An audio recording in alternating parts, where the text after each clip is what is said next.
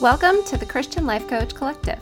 I'm your host and coach, Laura Malone, and I'm here to help you become the hero of your own story and learn to be a guide to others.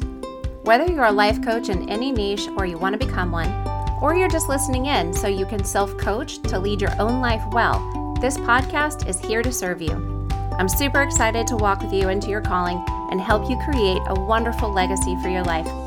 So let's jump in to today's episode. Okay, I want to talk about expectations today and how they're affecting your relationships, especially with significant others. But let's do some defining first. So, a significant other is someone who is significant. I know, spoiler. Not only person that you're married to or dating or seeing, but all of the people with a level of importance and significance in your life. So these are the people who are close enough to truly impact you and who can do the most harm.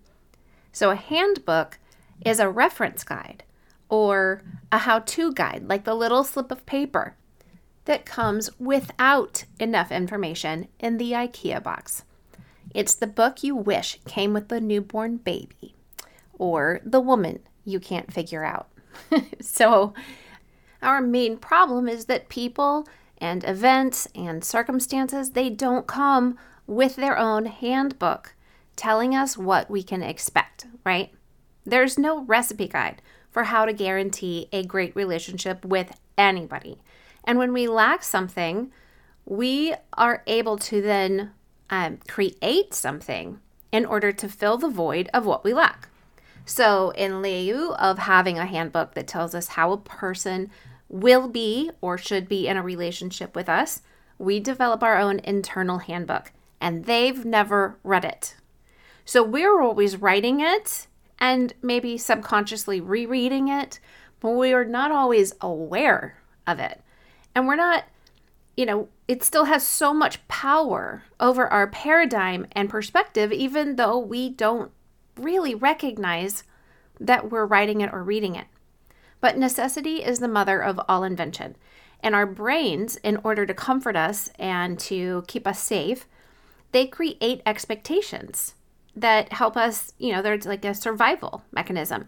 And since people don't communicate well enough to tell us what should be in the handbook, that they're able to and capable of meeting and fulfilling, we fill in the blanks for them. It makes me think of those Mad Libs books that I used to use as a kid, and also my kids have had in the car where there's just the blank, and who knows, like somebody's just filling in what that, adjective is, or the verb or the noun, but that doesn't mean the person should be trusted because they don't know what the rest of the sentence is, right? So you don't know what kind of story you're going to get. So then everything that you do and that they don't do is measured against what we've put in our handbook. It's compared to that.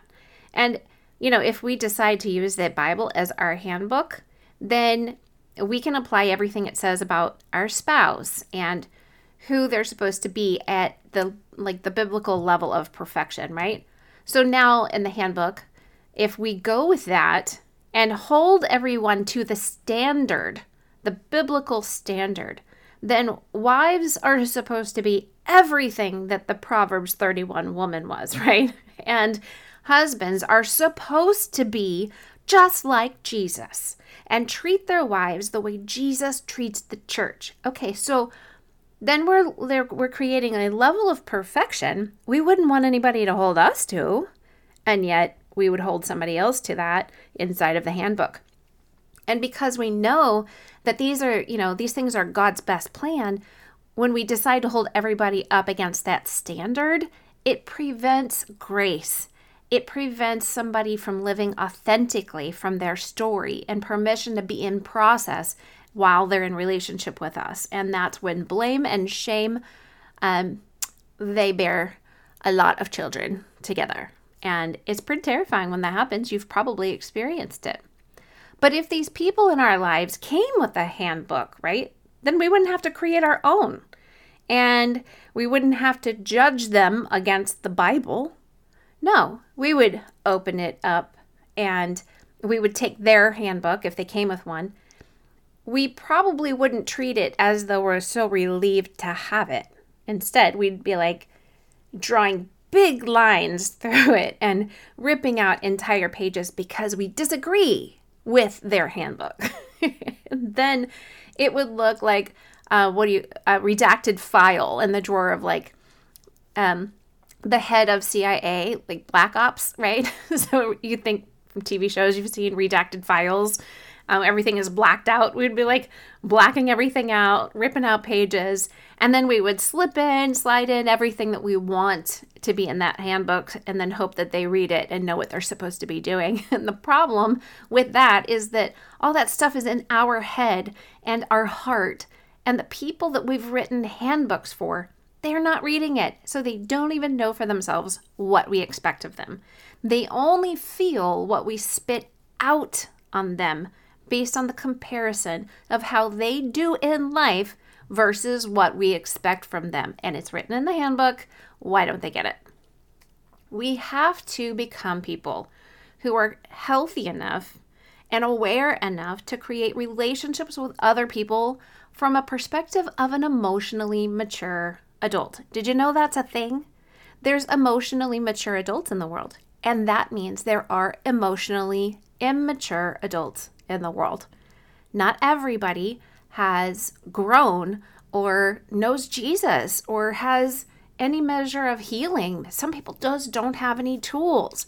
We're not going to hold that against them, but it's good to be aware of who you are in relationship with. And this also includes moving towards this type of relationship with our parents.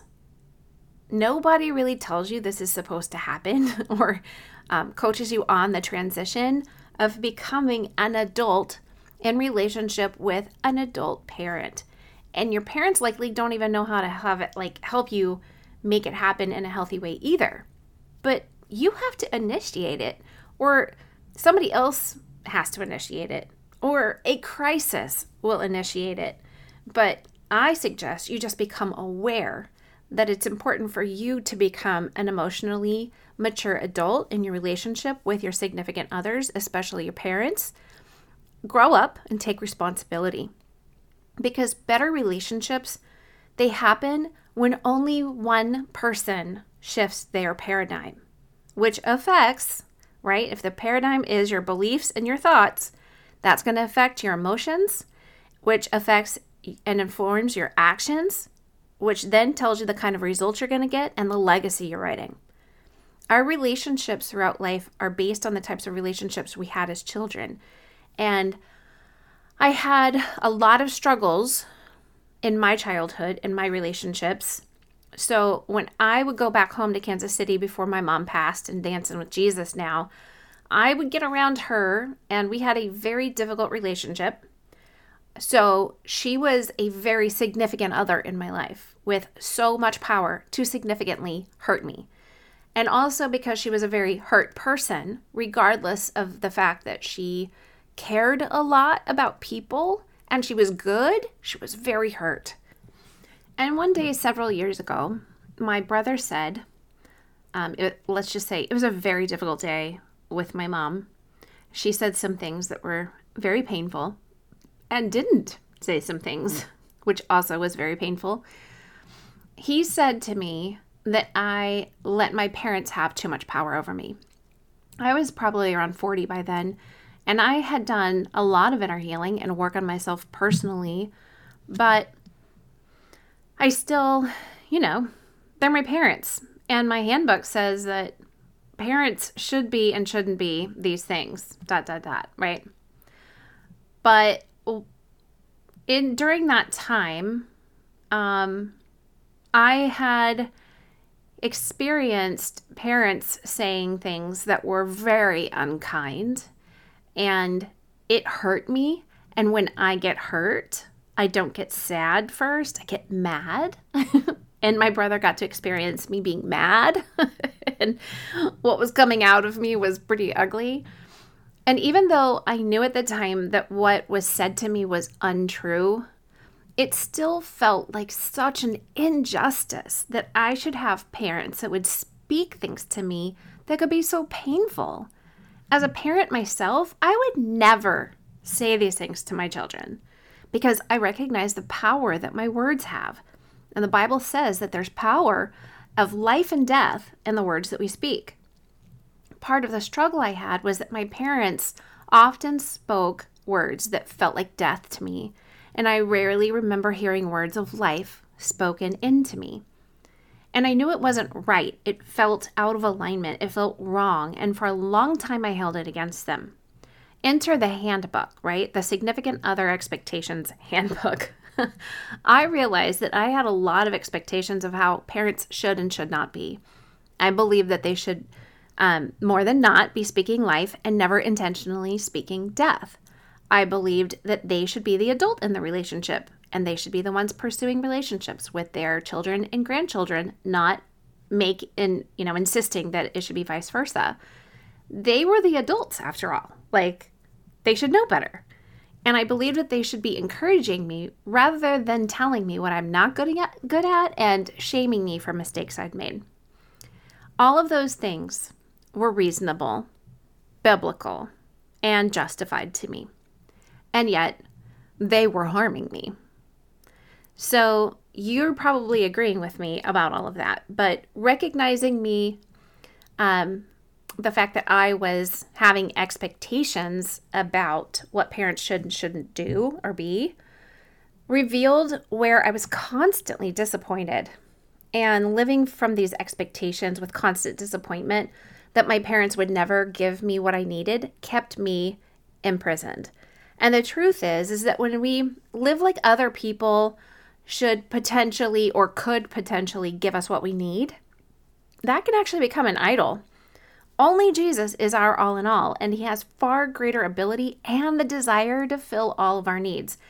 And if we'll start looking to him to give us what we need, we can take what seems like a dictionary, which is full of good reasons for others to give us what we need.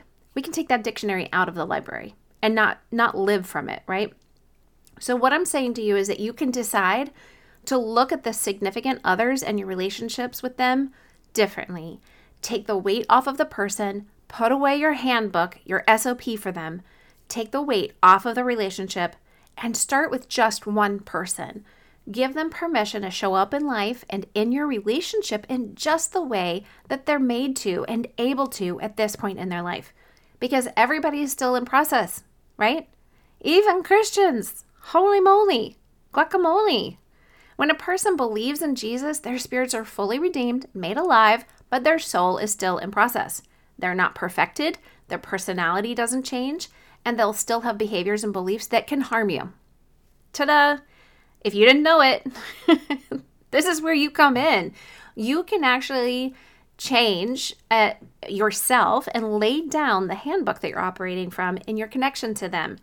You can let them be where they are. Meet them where they are. Let there be grace.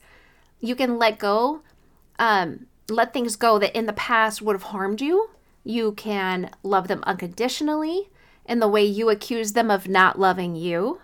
You can show up in greater ways and set examples for them without shoving it in their face that you're doing it. You can become the one who wants to live from a place of wholeheartedness and joy and show them what that looks like. And you can do it all without them even knowing that you're releasing them to just be who they are. That you're deciding to be in control of the only person you really have any say over, which is you. You don't even have to go to these people and ask them to be different or tell them that you're releasing them from being different. In fact, please, I tell you not to do that. Just be in a relationship with Jesus and let him walk with you through this process. Don't go to people and tell them you forgive them for doing things and being who they are, because you wouldn't want somebody to say that to you. That wouldn't be kind, right? There's only one handbook out there that really works. It's true all of the time and will never disappoint, and it's the handbook about our Father and his Son. It's actually a handbook written about a relationship between a father and his child. It's not fiction. It's not fairy tale. It's actually a legit standard operating procedures manual. Like, it is the handbook of all handbooks. So I suggest you read it. It's called the Bible. Holy Bible, right? And you know what I told my brother, back to this story, when he said that my parents have too much power over me? I said, well, they're supposed to. They're my parents. And if I remove their power to hurt me so significantly, I also have to remove their power to love me significantly. And when they're able to love me and willing to do so, I want my heart to still be open enough that that love can come in and affect me. So I had to say, like, I'm not going to shut down and shut off what is supposed to be there. They're my parents. They're supposed to have that power to love me. But you can't have one side of the coin and not the other. But what I did do was change my paradigm about the power of their words. I decided to change what I believed they were responsible for and how they could potentially disappoint or hurt me. I decided to constantly look at them as human beings instead of parents, and to see them as children that God created instead of people who refused to give me what I needed. I looked at them like adult peers instead of overseers or bosses, because that was a long time ago. You know, when you have kids, you're like the gardener, right? But when they grow up and become adults, you're simply a guide. You're no longer pruning them. It's not your responsibility. They're adults and they have a life where now when they want you to guide them, they give you an opportunity to speak into their life as a guide, but you're no longer a gardener. And my parents haven't been my gardeners for a very, very long time. So I had to stop acting like they were and to pick up all of the responsibility that I was still putting on them and say, no, that's mine now.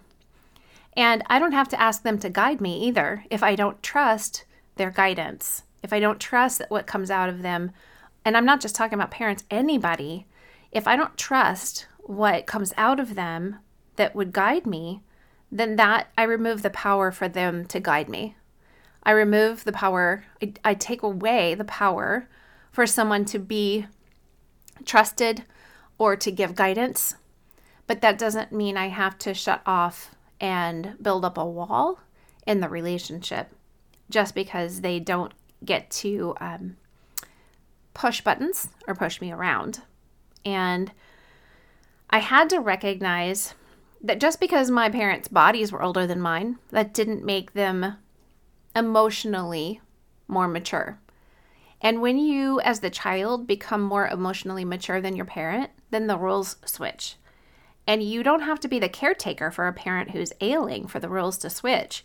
You simply have to become a responsible adult who is healthier and emotionally more mature for that to happen. So I still have my heart open to my parents for the moments when they do breathe life into me, but because I no longer am depending on them and expecting it, I'm not spending my precious one life being offended that they're not fulfilling my heart's desires. And I'm going to live a great life without other people doing anything because I keep going back to Jesus now. I keep asking him to heal and fill and love me, and then I keep letting him. So I'm ready to receive love if it's pure and poured out. But all of those people who I used to feel hurt by, who were never really trying to hurt me, are just people now that I turn around and love on.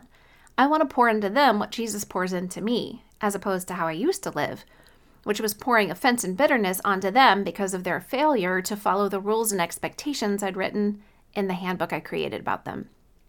I was thinking about this the other day because my kids don't like to disappoint me and their dad. But I'm constantly saying, like, I need to have permission to be disappointed. Disappointed in your behavior, your words, your choices, all of those things. Because permission to feel what I feel means that we're connected in a healthy way. It means, I'm saying this to my children, it means you're not hiding anything from me to make me believe something about you that's not real. And isn't that just what we do? We tend to hide when we think somebody won't like us, or they'll be disappointed, or they'll withhold something we need. So if we live like there's no permission to be disappointed or hurt or put off, then we're not being authentic, and we aren't showing up in truth, and we aren't being unconditional. And that is not a fun or sustainable relationship with anybody. including with yourself. So laying down the handbook brings the desire to forgive close to your heart. And without the handbook, my soul is not as involved in the situation. My spirit has permission to rise up and lead me. And you can know when your soul is leading you because you feel offense and resentment and bitterness and all kinds of bad fruit, right? When you operate from your spirit as a believer, you don't have those fruits fallen from the tree all around you. You forgive and you love and you pursue. And 1 Corinthians talks about what love really is. And I believe that definition is only accessible by operating from the Spirit within us, filled with Emmanuel, who is God with us always. That kind of love is what we long for. But as humans, imperfectly in process, we don't operate in it all of the time. But we do judge others for not operating in it when we want them to. So it's your responsibility to become a healthy adult, and nobody else is going to do that or can do that for you. No one else is going to do what you decide in your handbook they're supposed to do. If they did, then wouldn't you need to subscribe to and follow whatever's in their handbook written for you? That wouldn't be fun, and you know that. They shouldn't have to be the way you want them to be in order to be loved by you, just as you want permission to be yourself without conforming to their standards and expectations. Because we judge others by their behavior, while we're judging ourselves by our intention. And only God and us know really what our true intentions are. So when we think other people should be different than how they are right now, we get ourselves in trouble, especially if we're comparing them against ourselves. Our ego can really get in the way. You can compare them to Jesus instead, and then ask him what he says about them, knowing that they haven't reached the point of perfection. And then ask yourself if you have any rocks in your hand that are just waiting to be thrown. People are really hard to hate when you're up close to them. You can hate people and judge people when they're a group or labeled as an agenda or they're just names and numbers. But go sit next to them at their mother's funeral, or share a meal with them while their kid is sick, or sit next to them at church and watch their face when a revelation of God's love for them dawns on their heart. And you see that people are much harder to hate or judge if you look with the eyes of your spirit. Nobody deserves to be held prisoner of our handbooks, with which we judge them and navigate our own lives with. If there's any handbook to be created, write one for yourself using the Bible as a template, and let God fill in the blanks. Because you're the only one that can write a story that you can write a story for. And you're the only one who can help to grow from being a victim into a hero in that story. So here's what I tell you to do. Sit down and actually write out bullet points of what's in your handbook for any one person. Just pick somebody and write out everything that you think they should, how they should act and what they should say and do, how you want them to treat you and the other people in your lives, all of the things that you hope that they would be or do or have. And read this because this handbook is your version of who you want that person to be. And it's dictating a lot of your life as well, and you haven't even realized it. So lay it all out and write out what you wish that they would do, be, and have. And go big, not just little. Write out the big things. Because when you write this out, you're going to look at all that stuff and say, these things are justified, maybe even biblical. But if you want your husband or wife or parent, or child to be something they aren't, then you are affecting yourself before they are affecting you. You're the one that has decided your expectations will lead you, because your expectations are going to lead to disappointments. It's different than expectancy, which believes that God will work all things together for good, and he knows your needs before you even know them. That's expectancy, that God is good, and that there is hope, and there is a future for you. But expectations, everything is held in comparison, which only brings the fruits of pride or pain. So these people in your life, they're not sitting there thinking of ways to harm you and offend you and cause you pain. They aren't wondering, how can I make her bitter? How can I make him jealous? How can I bring depression to their lives? But the expectations that you have and the lies you believe, they are doing that. Those things are helping to harm and offend and make you bitter and jealous and depressed and brings that anxiety. Like expectations and lies, that's what they do. And until you write all of this handbook out, you're not going to really know what you're expecting and wanting from somebody else. And again, it doesn't just apply to significant others, but everybody in your life. And it also applies to events and circumstances, anywhere you have expectations. So when you see that what you've written in your handbook about a person or a circumstance, maybe even a marriage or a job, you'll see what you've been comparing everything against. And you're taking things personal that aren't even personal towards you. And your comparison is hurting you and causing offense based off of expectations more than the creation of like other people creating that offense because of what they do or don't do. Everybody has their own paradigm and nobody else has your paradigm. They don't know what you believe and what you're thinking. So you have to adjust your paradigm, your beliefs, and your thought life in order to live like a hero and write your own story. Living from all of the handbooks that you've written for other people and the journal of offense that you hold on to is causing you pain. It's hurting your marriage and your relationship with your parents and your children, your siblings, friendships, your job. But mostly, you're hurting yourself. So you're the only one that can take responsibility for your story. And you're the one that can find the truth and be set free by it. You're the one who can lay aside the blame and shame and powerlessness and become the powerful hero of your own legacy story. Only you can change this. So I implore you to pearl this.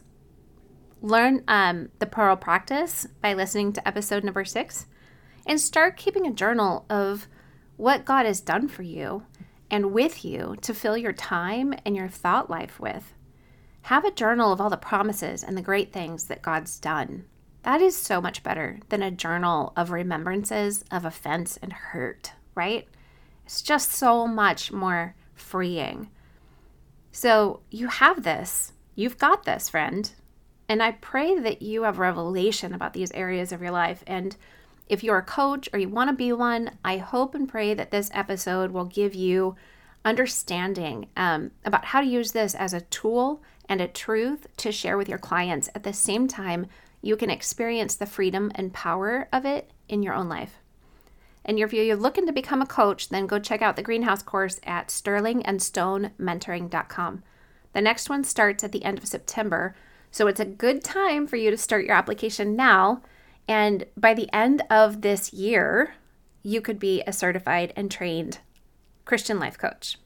And you can take that certification, you can take that training and contextualize it to anybody you want to work with, any niche out there. I'm going to give you all the foundations. And this current course that we're in is amazing. And I love my coaches in training, the CITs. And one day, they're as certified Sterling and Stone life coaches, they're going to be part of a directory of coaches on my website, and you're going to be able to access all of their info and find a coach that can walk alongside you on this beautiful journey, no matter where you're headed. If you like Facebook groups, then go jump into the Christian Life Coach Collective Facebook group. I hope you have a wonderful rest of your day. Until next time. Are you ready to become a hero in your own story by investing in yourself through life coaching? Are you looking to become an amazing guide to others by becoming a coach or up-leveling your current practice? Then check out sterlingandstonementoring.com to see how we can work together. And don't forget, it's really easy to say thanks if any of this free content has been a blessing to you just by leaving a quick written review over on Apple Podcasts.